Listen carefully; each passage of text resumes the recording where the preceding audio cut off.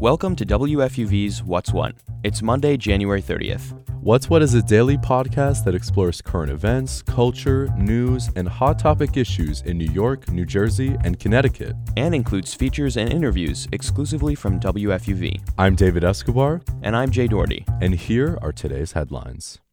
Protesters assembled around the country this weekend, calling for police accountability after the death of Tyree Nichols. The demonstrations were sparked after Memphis police released body cam footage that showed 5 of its officers beating Nichols during a traffic stop.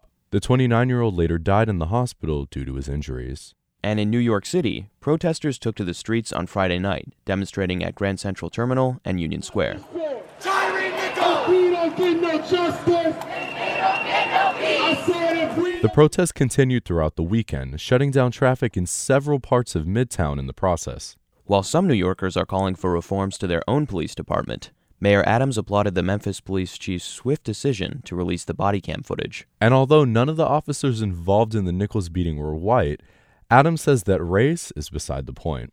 When a culture of policing historically has treated those from different groups differently, even when the individuals are from that same group, that culture can still exist. And we have to zero in on it, being honest about it, and making sure that we properly train police for the realities of the cities that they are policing in. And there's other news in New York City, this time affecting bus commuters. The MTA announced that it's ending the free public Wi-Fi service on its buses. The MTA began putting the Wi-Fi service on its buses in 2016, and the network became available on roughly 75% of the MTA's fleet. On average, though, only 33,000 people chose to connect in a given day. That's only 2% of the MTA's 1.4 million daily riders. The MTA cites these low usage stats as the primary reason for shutting down the free Wi-Fi program. Officials say the MTA expects to save more than $3 million taxpayer dollars by ending the service, which had its last day on January 14th. Last Monday, we discussed New York City's ongoing snow drought, and today, this lack of precipitation is breaking records. Today is the latest date ever recorded without measurable snowfall in the city's history, and forecasters predict this is just one of the records that's going to be broken this year. If there's still no snow by February 5th, it will be the longest span of time without snowfall in New York City history.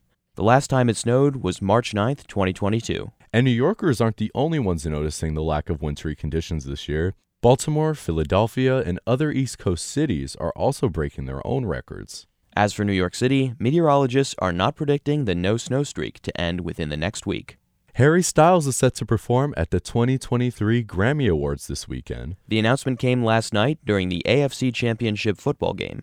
Styles is set to perform alongside Bad Bunny, Mary J. Blige, Lizzo, and other music stars. His 2023 appearance will mark a return to the Grammys for Styles, who previously performed his hit song, Watermelon Sugar, at the award show in 2021. Styles has been nominated for 6 Grammys this year. The 2023 ceremony will take place this Sunday, February 5th, at the Crypto.com Arena in Los Angeles, California. And on this date in music history, Elvis Presley began recording his first ever album in 1956, which included his famous version of the Carl Perkins song, Blue Suede Shoes. Step on my blue suede shoes. Well, you can do anything but take me over my blue suede shoes. But what you might not know is that the seed for this song was planted by Johnny Cash. He told Carl Perkins a story about a black airman named C.V. White, who referred to his military regulation shoes as blue suede shoes. And here with the latest in sports headlines is WFUV's Will Zhang. Thanks for joining us, Will.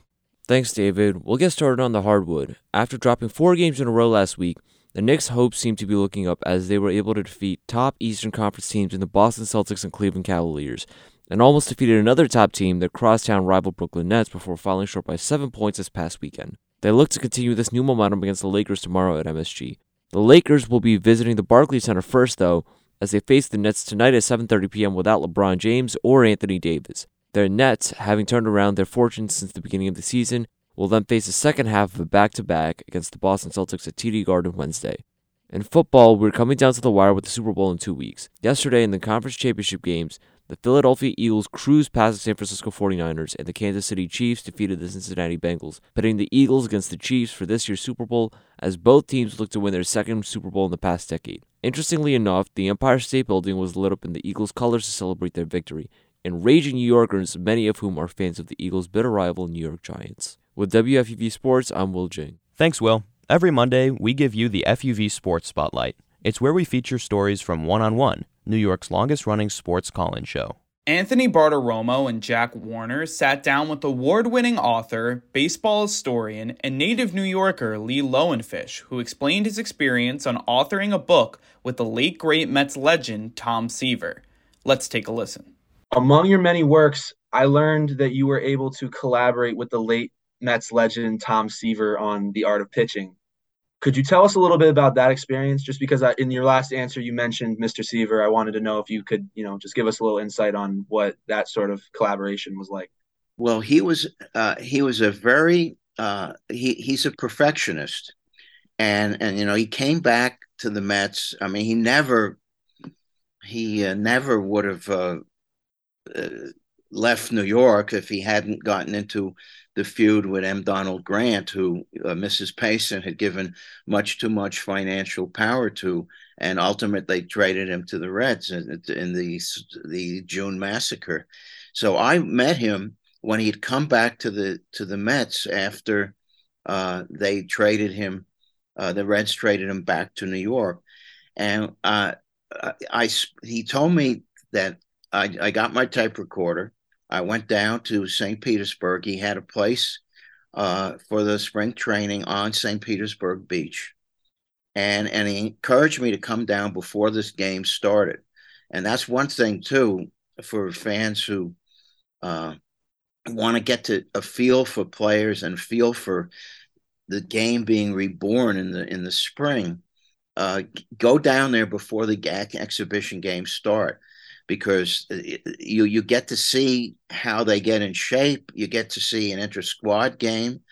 And I'll never forget, since his late brother, and now, of course, he's gone too, was a painter.